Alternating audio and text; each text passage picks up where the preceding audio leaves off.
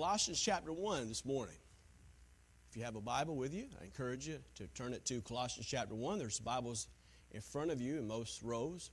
If you do not have a copy of the Word of God, let me encourage you to bring it. If not, there's a Bible there in front of you. Colossians chapter 1, and we're starting in verse 3. We began looking at the who, what, when, and where, kind of the introduction to the book of Colossians last week. We got through the first couple verses, but this morning we're going to be looking at Colossians chapter 1, verses 3 through 8, and Paul's appreciation for the church. Colossians chapter 1 and verse 3. We give thanks to God and the Father of our Lord Jesus Christ, praying always for you. Since you heard of your faith in Jesus Christ, and the love which ye have to all the saints, for the hope which is laid up for you in heaven. Wherefore you heard before in the world of the truth of the gospel, which is come unto you, as it is in all the world, and bringeth forth fruit, as it doeth also in you, since the day you heard of it, and knew the grace of God in truth. Ye also learned of Epaphras, our dear fellow servant, who is for you a faithful minister of Christ, who also declared unto us your love in the Spirit. Father, we thank you for this morning. Thank you for each person who's been here today and made that choice to be in God's house. And we just ask that once again that you would help us to understand what Paul is saying to the church at Colossae, but really ultimately through the Holy Spirit to us today, that you'd help us in these very fundamental areas of life which they learned about, but we must learn, and not only learn, but continue in, which is faith, hope, and love. Help us, Lord Jesus, to share these things, to understand these things, but not only understand them, Lord, practically, but by the grace of God, help us, Lord, to share these things personally with others, these truths we find in your word. We thank you for it in Jesus' name. Amen. A famous Scottish preacher named Alexander White who was known as Appreciator. He loved to write postcards to people, thanking them for kindness or blessings they had brought in his life. Those messages often brought a touch of encouragement to a heart just when it was needed the most. Appreciation is a great medicine for the soul. I can't say how much I appreciate enough all those of you who came out yesterday and helped out with the church, and whether it be inside or outside, you took the time to do that, and I appreciate that. I appreciate the fact that you show up, many of you, faithfully, Sunday morning, Sunday night, Wednesday night, any activities, you're faithful to that, and I appreciate that. God has called me to be your encourager. God's called me to be your shepherd, but you encourage me when you're faithful to the Lord. You encourage your encourager, and I appreciate that. Of course, Paul the apostle was a great encourager. This epistle is a good example of the grace of Thanksgiving. Whenever it gets a little cooler, like it did this morning, the coolest we've had in a long time, way long time, then you know what? I start thinking about that holiday. Not Halloween, no. And if you asked me when I was 10 or 11, I'd have said Halloween. But when I think about cooler weather, I think about, first of all, Thanksgiving.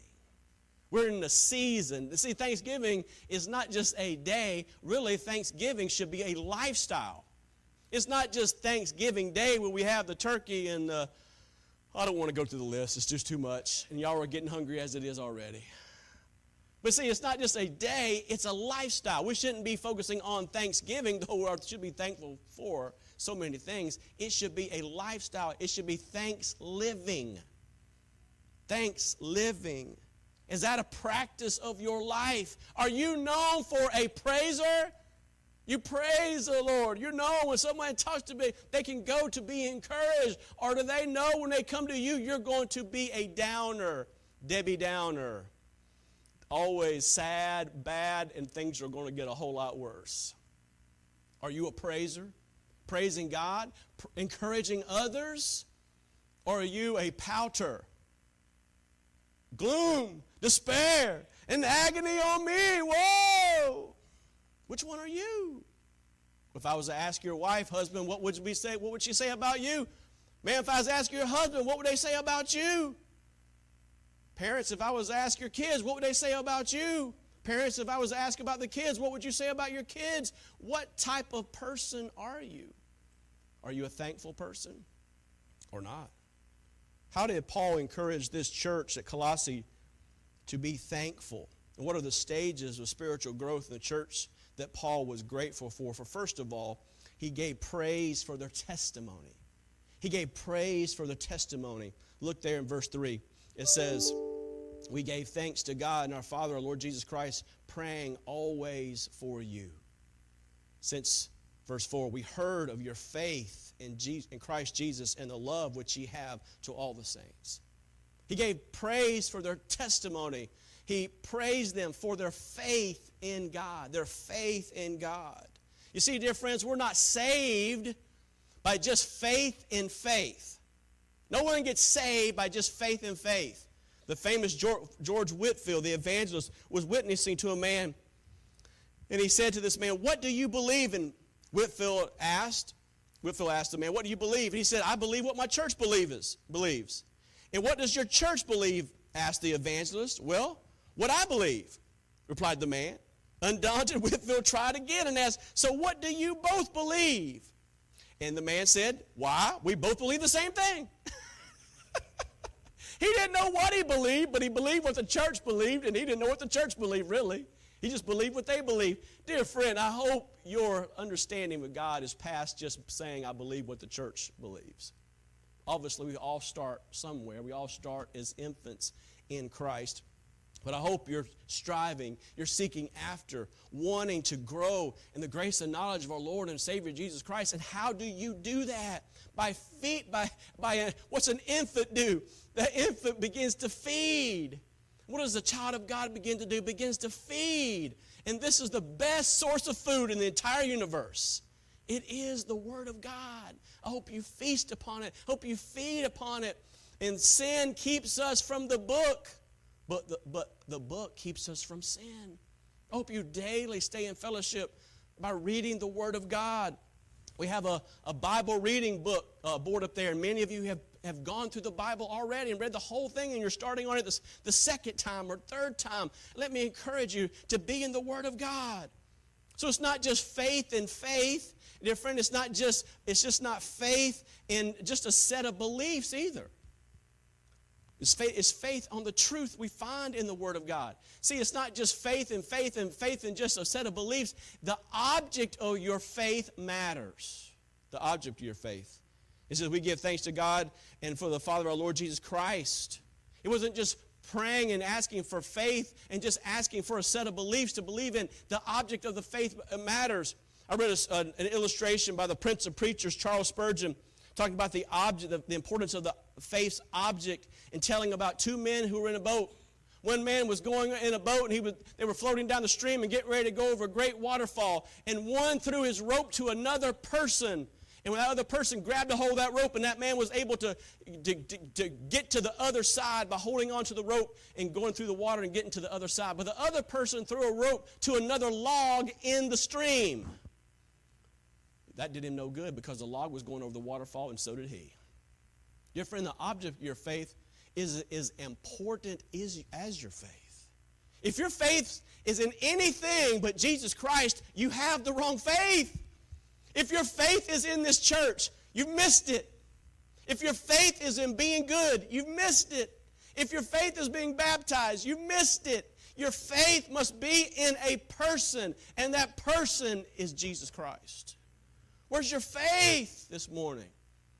Oh, I hope it's in Jesus Christ. Paul praised them for their faith and for their faithfulness. It says there, and of the love which ye have to all the saints. Genuine believers have a faith, but their faith has action, and that action is love. And we see that throughout the Scriptures. John chapter 13, verse 34, new commandment I have given to you, that you love one another as I have loved you, that also you love one another. John chapter 13, 35, by this shall all men know that you're my disciples, if ye have love one to another. How's your love? You say, I have faith. I believe in God. How do people see it? How do people see your faith in God? By the love that you show towards other people.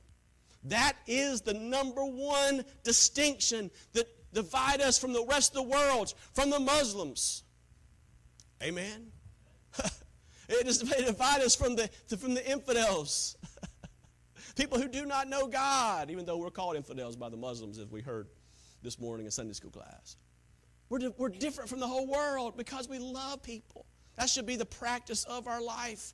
We see this in 1 John often. 1 John chapter 2, verse 9. He that saith he is in the light and hateth his brother is in darkness even now.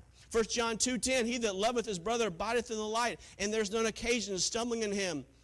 But he that hateth his brother is in darkness and walketh in the darkness and knoweth not whither he goeth, because the darkness hath blinded his eyes. What's John saying? You say you love God, but you hate your brother. You know what he's saying? That's a lie.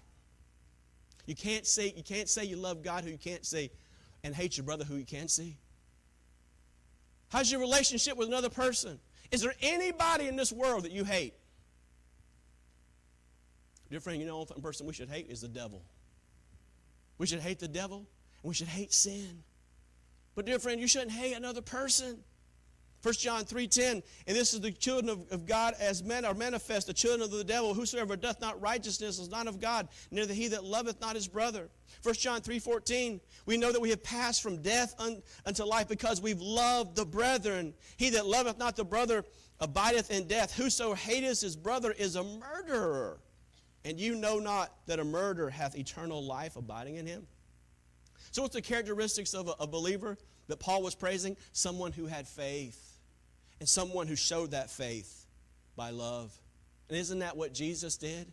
He demonstrated his love towards us. He commended his love towards us. And that while we were yet sinners, Christ died for us. We read in the book of Romans. John chapter 13, verse 1. Now before the feast of Passover, when Jesus knew the hour was come that he should depart out of the world unto the Father, having loved his own which were in the world, he loved them to the end. He gave them everything. He gave them everything. How is our love? Is your love based on how other people love you? Well, if you scratch my back, I'll scratch yours. Or do you love them in spite of themselves?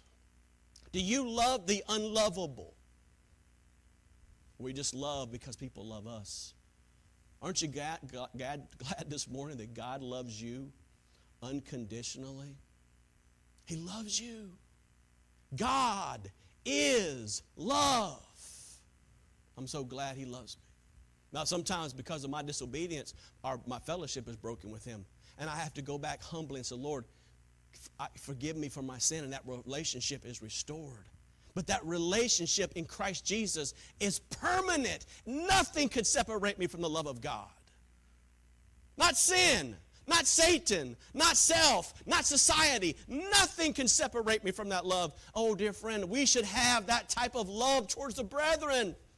Being quick to forgive, quick to encourage. Not, well, if you forgive me, I'll forgive you. If you like me, I like you. Now, if you meet all the qualifications that I should love you, then I'll love you. But if you miss one of them, I don't love you no more. Oh, dear friend, you know what that is? That's selfishness. And that's the society that which we live in.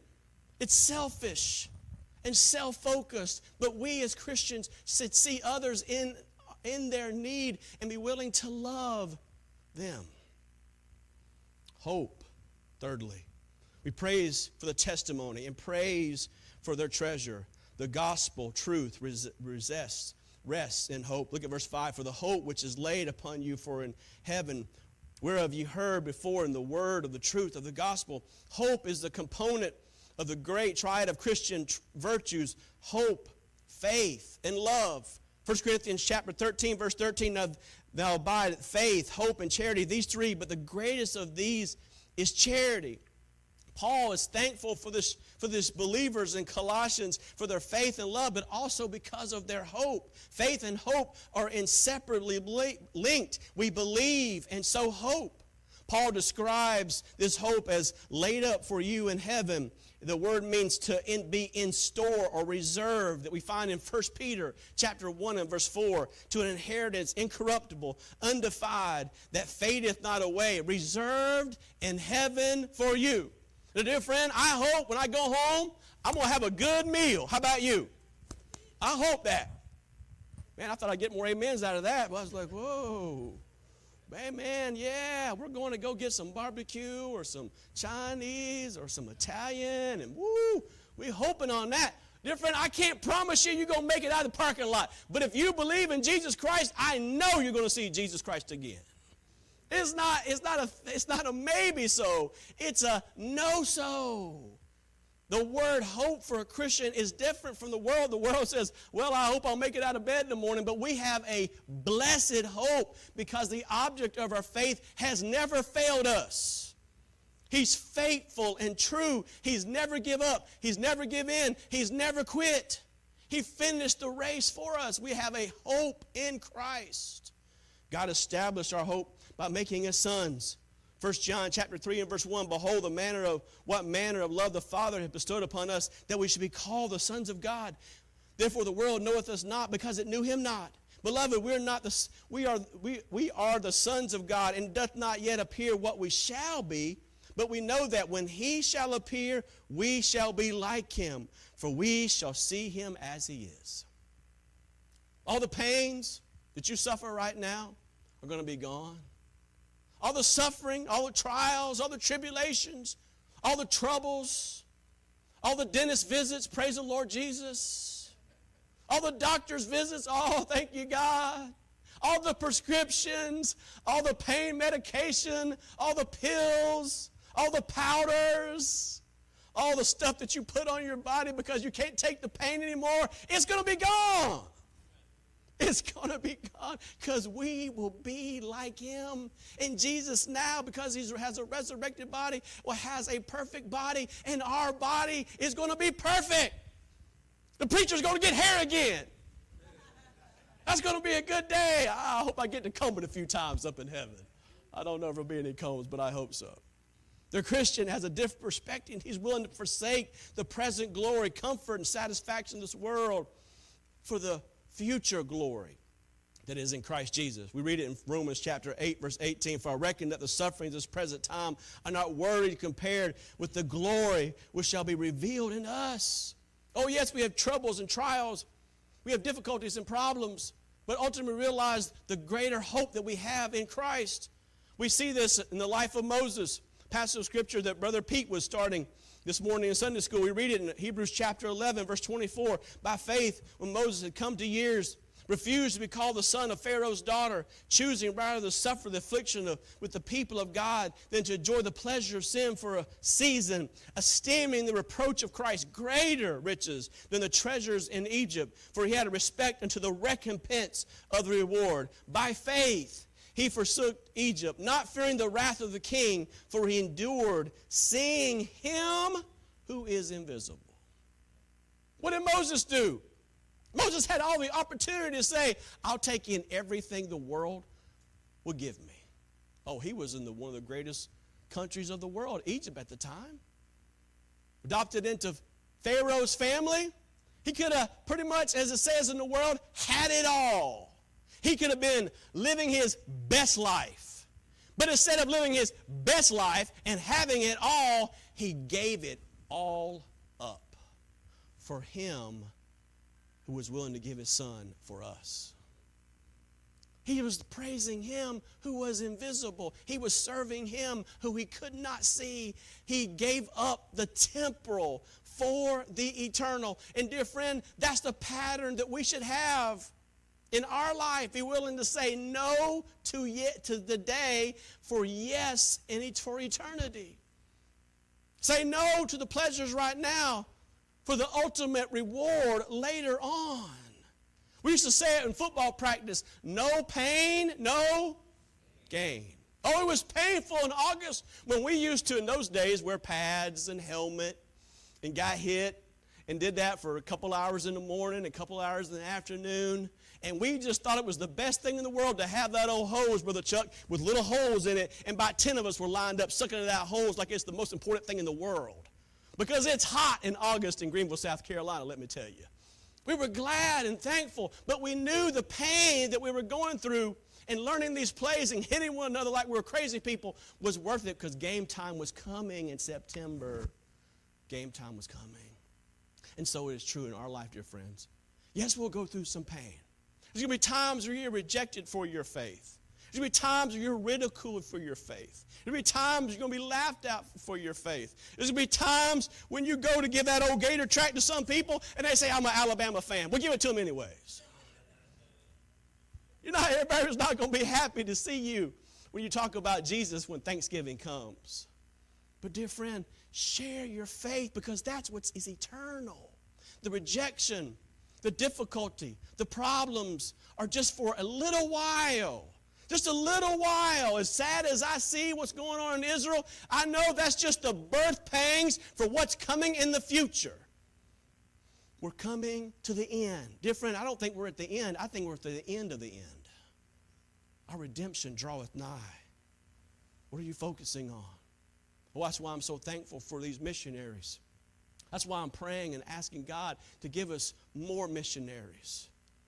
Think about the words of Jim Elliot, that great missionary who went with 4 other men to minister to the Auca Indians in Ecuador. He said, he is no fool who gives what he cannot keep to gain what he cannot lose. May I repeat those words? He is no fool who gives what he cannot keep to gain what he cannot lose.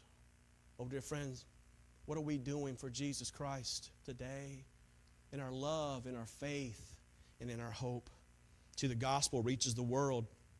It says in verse 6, which is come unto you as it is in all the world. The gospel is not just for the United States of America. The gospel is not just for Canada. The gospel is not just for Mexico. It's for the ultimately for every person in the entire world. It's not just for the folks in Colossae or for Ephesus or Laodicea. It's for everyone, for God so loved the world that he gave his only begotten Son, that whosoever believeth in him should not perish, but have everlasting life. The university of the gospel is repeated and emphasized throughout scriptures. Matthew chapter 24, verse 14, and the gospel of the kingdom shall be preached in all the world for a witness unto all nations. When all then shall the end come. 1 Thessalonians chapter 1, verse 8, for from you sounded out the word of the Lord, not only in Macedonia and Achaia, but also in every place your faith Godward is spread abroad, so we need not speak anything. Revelation chapter 5, verse 9, and they sung a new song, saying, Thou art worthy to take the book and to open the seals thereof, for thou wast slain, hast redeemed us to God by the blood out of every kindred and tongue and people and nation. And thou hast made unto us God, our God, kings and priests, we shall reign on the earth. Oh, dear friend, the gospel is good for every person, every tribe, every nation. And by the grace of God, we want to get the gospel out to as many people as possible while there is time. There was a time during the flood when the door, ultimately, even though the gospel was preached, the truth was preached for 120 years, one day the door shut. And dear friend, there's a day coming when the door's going to shut. It's going to be too late. It's going to be too late for those who believe not the Lord Jesus Christ. Oh, our hope, it produces many things. It produces rest. It produces gospel for the world. And it produces fruit. It says, and bringeth forth fruit, as it doth also in you, since the day ye heard it and knew of the grace of God. See, grace is the very heart of the gospel. It is God's freely giving us the forgiveness of sin and eternal life, which we do not deserve and cannot earn. Oh, for by grace are you saved through faith, and that not of yourself. It's the gift of God, not of works, lest any man should boast. Not one of us deserve the grace of God. Not one of us deserve heaven by anything we've done, by any amount of money we've given, by any type of sacrifice we've made. It's only by the grace of God that we're here this morning. It's only by the grace of God that we're saved here this morning. It's only by the grace of God that we have all that we have. Thank God for his grace. Paul wrote about it to Titus in Titus chapter 2 and verse 11. For the grace of God that bringeth salvation hath appeared just to a few men? No, to all men. Teaching us that denying ungodliness and worldly lust, we should live soberly, righteously, and godly in this present world. Because we're thankful for the grace of God. Because we realize how important it is. We should live differently. We should live soberly, righteously, and godly. When? In this present world. Paul describes the grace as the grace of God in truth. It's the grace of God in truth. Not some other type of truth, not some type of other book, but the grace we find within the Word of God. The hymn writer wrote these words how poignant and important they are. For nothing could have I, whereby thy grace to claim. I'll wash my garments white in the blood of Calvary's Lamb. Jesus paid it all to him I owe. Sin hath left a crimson stain. He washed it white as snow. Aren't you glad today for the grace of God? Paul was praising this church because of their testimony, because of their treasure, their faith in God, their hope in God, their love in God. But praise for their trusted minister. Look at verse 7. As ye also learned of Epaphras, our dear fellow servant, who is for you a minister of Christ. Remember we talked about last week in the introduction of the book of Colossians that Paul was in the prison in Rome. And Epaphras had come to him. First, of course, at the church of Ephesus, as I mentioned, then ultimately to the church of Rome. And talked about this little gathering of people and how we need this to be supported. He was discipled by Paul, I believe. He was encouraged by Paul, I'm sure, by letters. But now he's starting this little fledgling church, and they begin to grow. They begin to help one another, encourage one another, and love one another. We see his ministry, first of all. He didn't simply lead them to Christ. He began to disciple them. He began to show the way. He began to help them in their path that they were walking in. The language here is talking about someone who's discipling someone. Someone's helping someone. Oh, dear friend, have you been discipled in the Lord? Have you been shown the path that you should go? All of us as believers should understand the importance of being discipled.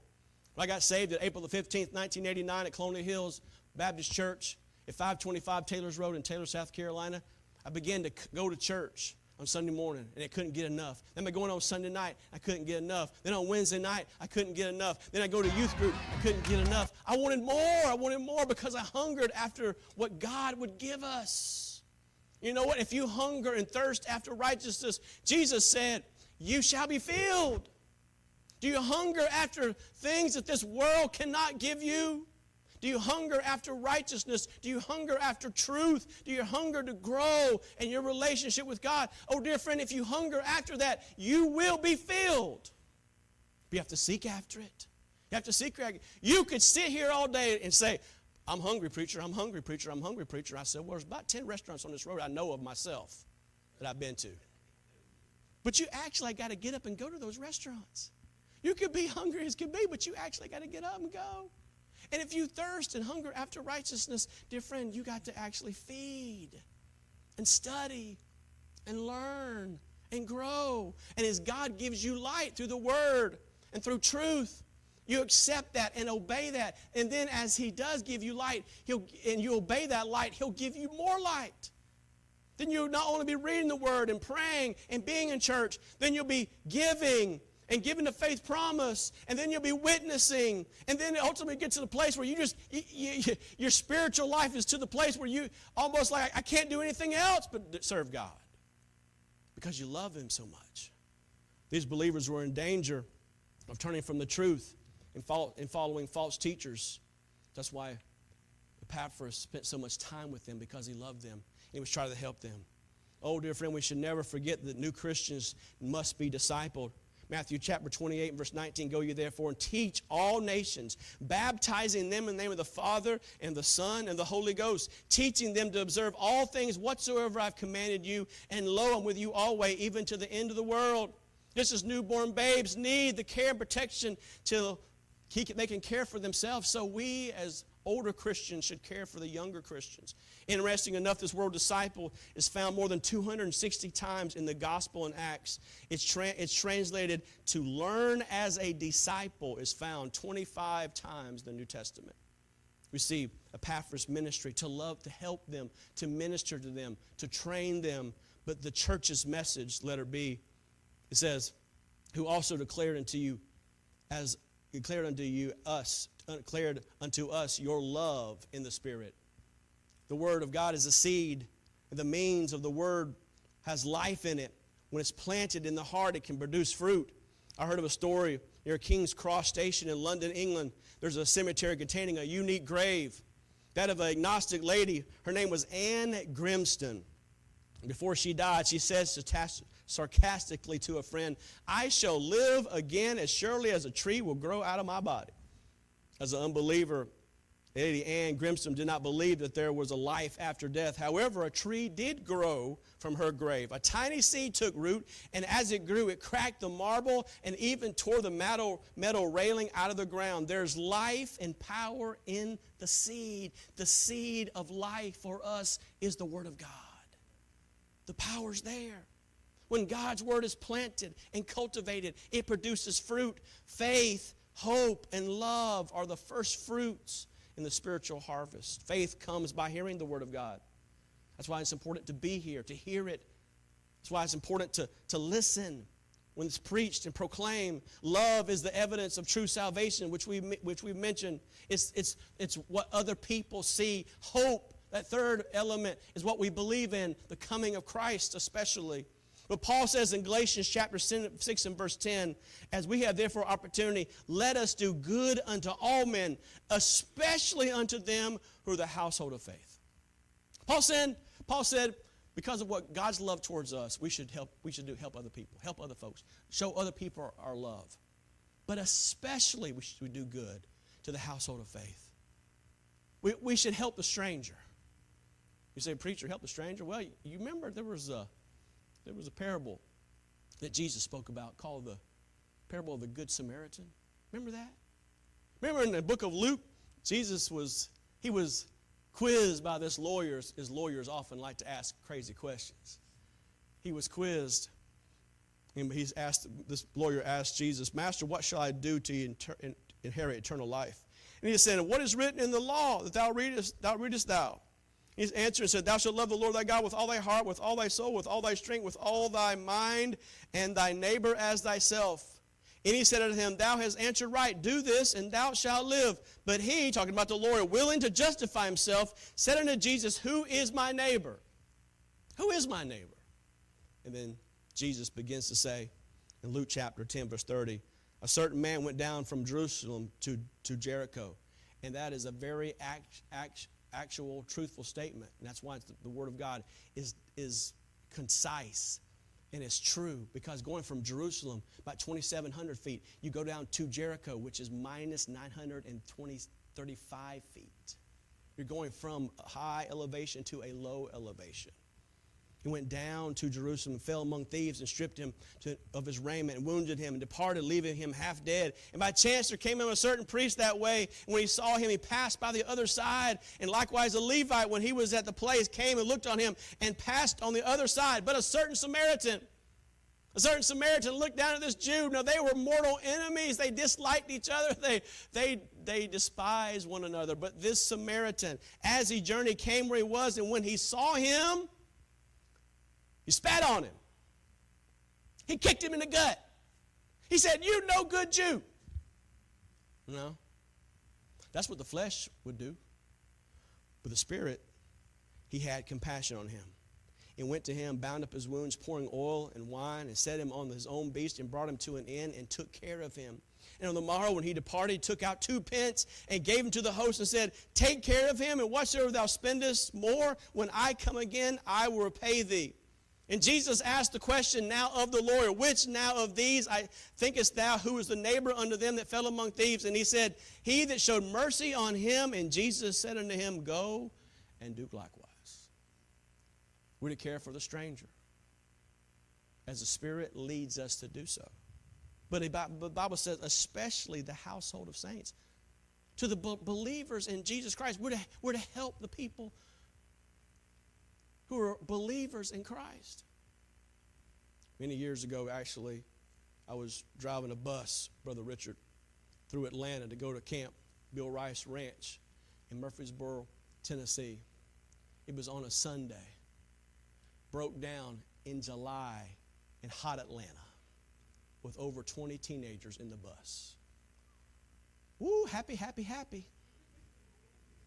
Not so much. Thankfully, we broke down near a McDonald's. I was never so glad to see those golden arches in my entire life.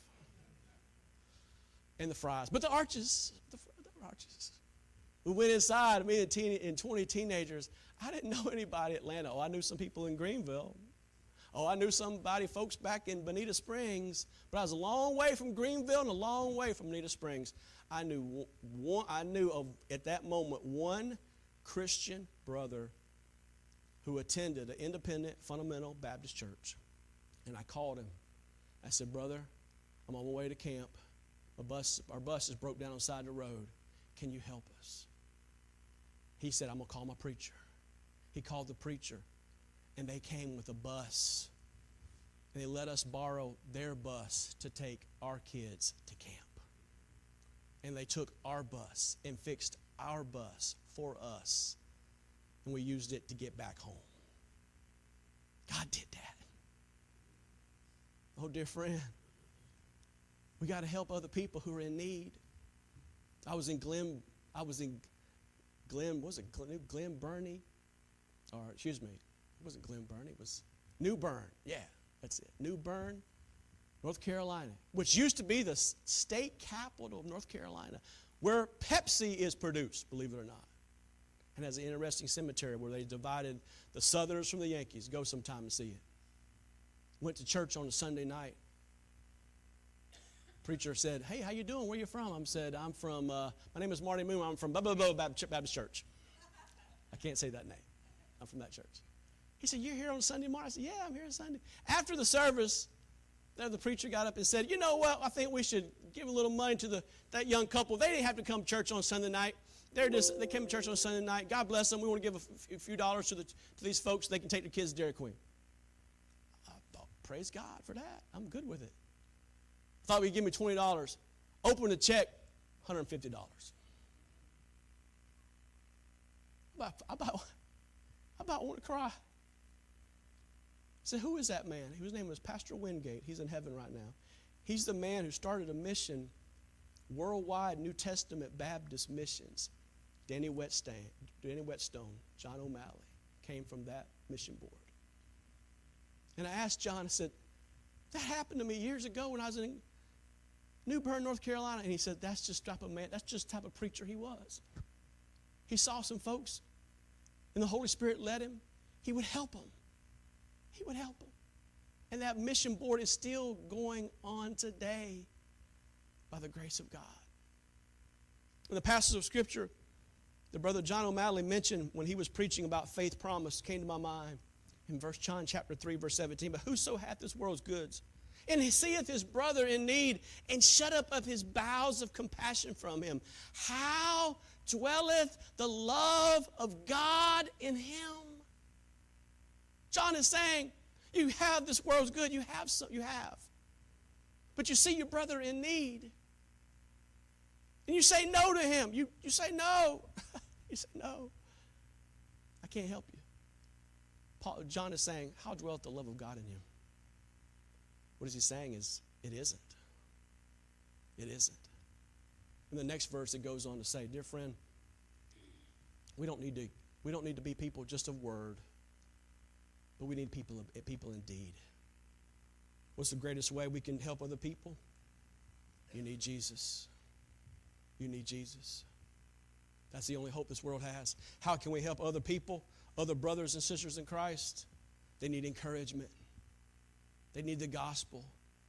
There's missionaries all over the world. Brother Walker needs encouragement. The others need encouragement. G.S. Nair needs encouragement. These three missionaries we've talked about, these brothers in Christ, they need encouragement. What's the greatest thing we can do for them? Let me help you financially so that you can go. I can't go to India today. I'm not going to go to India, every independent Baptist church in the country like Brother Walker goes to. I'm not going to South Africa like the Southerners do. We can give money to help them so they can go and reach people and encourage the brethren there. The question is, will we do it? Will we do it? We have the choice to help other people in need. We all can. The question is, will we? Dear friend, someday when you stand before Jesus Christ, and we will all stand before Jesus Christ, we will be glad that we did. We will be glad that we did. Father, we thank you for your mercy and your grace. Thank you for those who shared the good news with us. Not only because of that mother, that father, that friend, that preacher, that Sunday school lady, that bus worker who shared the gospel with us, are we here today. It's only because of the grace of God. because of faith, hope, and love. Lord, help us, Lord, to show that towards other people. Sometimes to the stranger who we are led to help. Sometimes to the brother in need. Sometimes here, sometimes afar. Lord God, help us. Dear friend, do you need Jesus this morning? If you're here today and you don't know Christ as your Savior, your greatest need is Christ. Your greatest need is not just a church. Your greatest need is not just more lectures. Your greatest need is not just more things. Your greatest need is a person. Do you know Christ as your Savior? The Bible says, if thou confess with thy mouth the Lord Jesus and believe in thine heart that God hath raised from the dead, thou shalt be saved. Have you ever done that? Have you ever come to a place in your life where you realize that you're a sinner and you couldn't save yourself, and you were willing to repent of your sin, go a different direction, and place your faith in Christ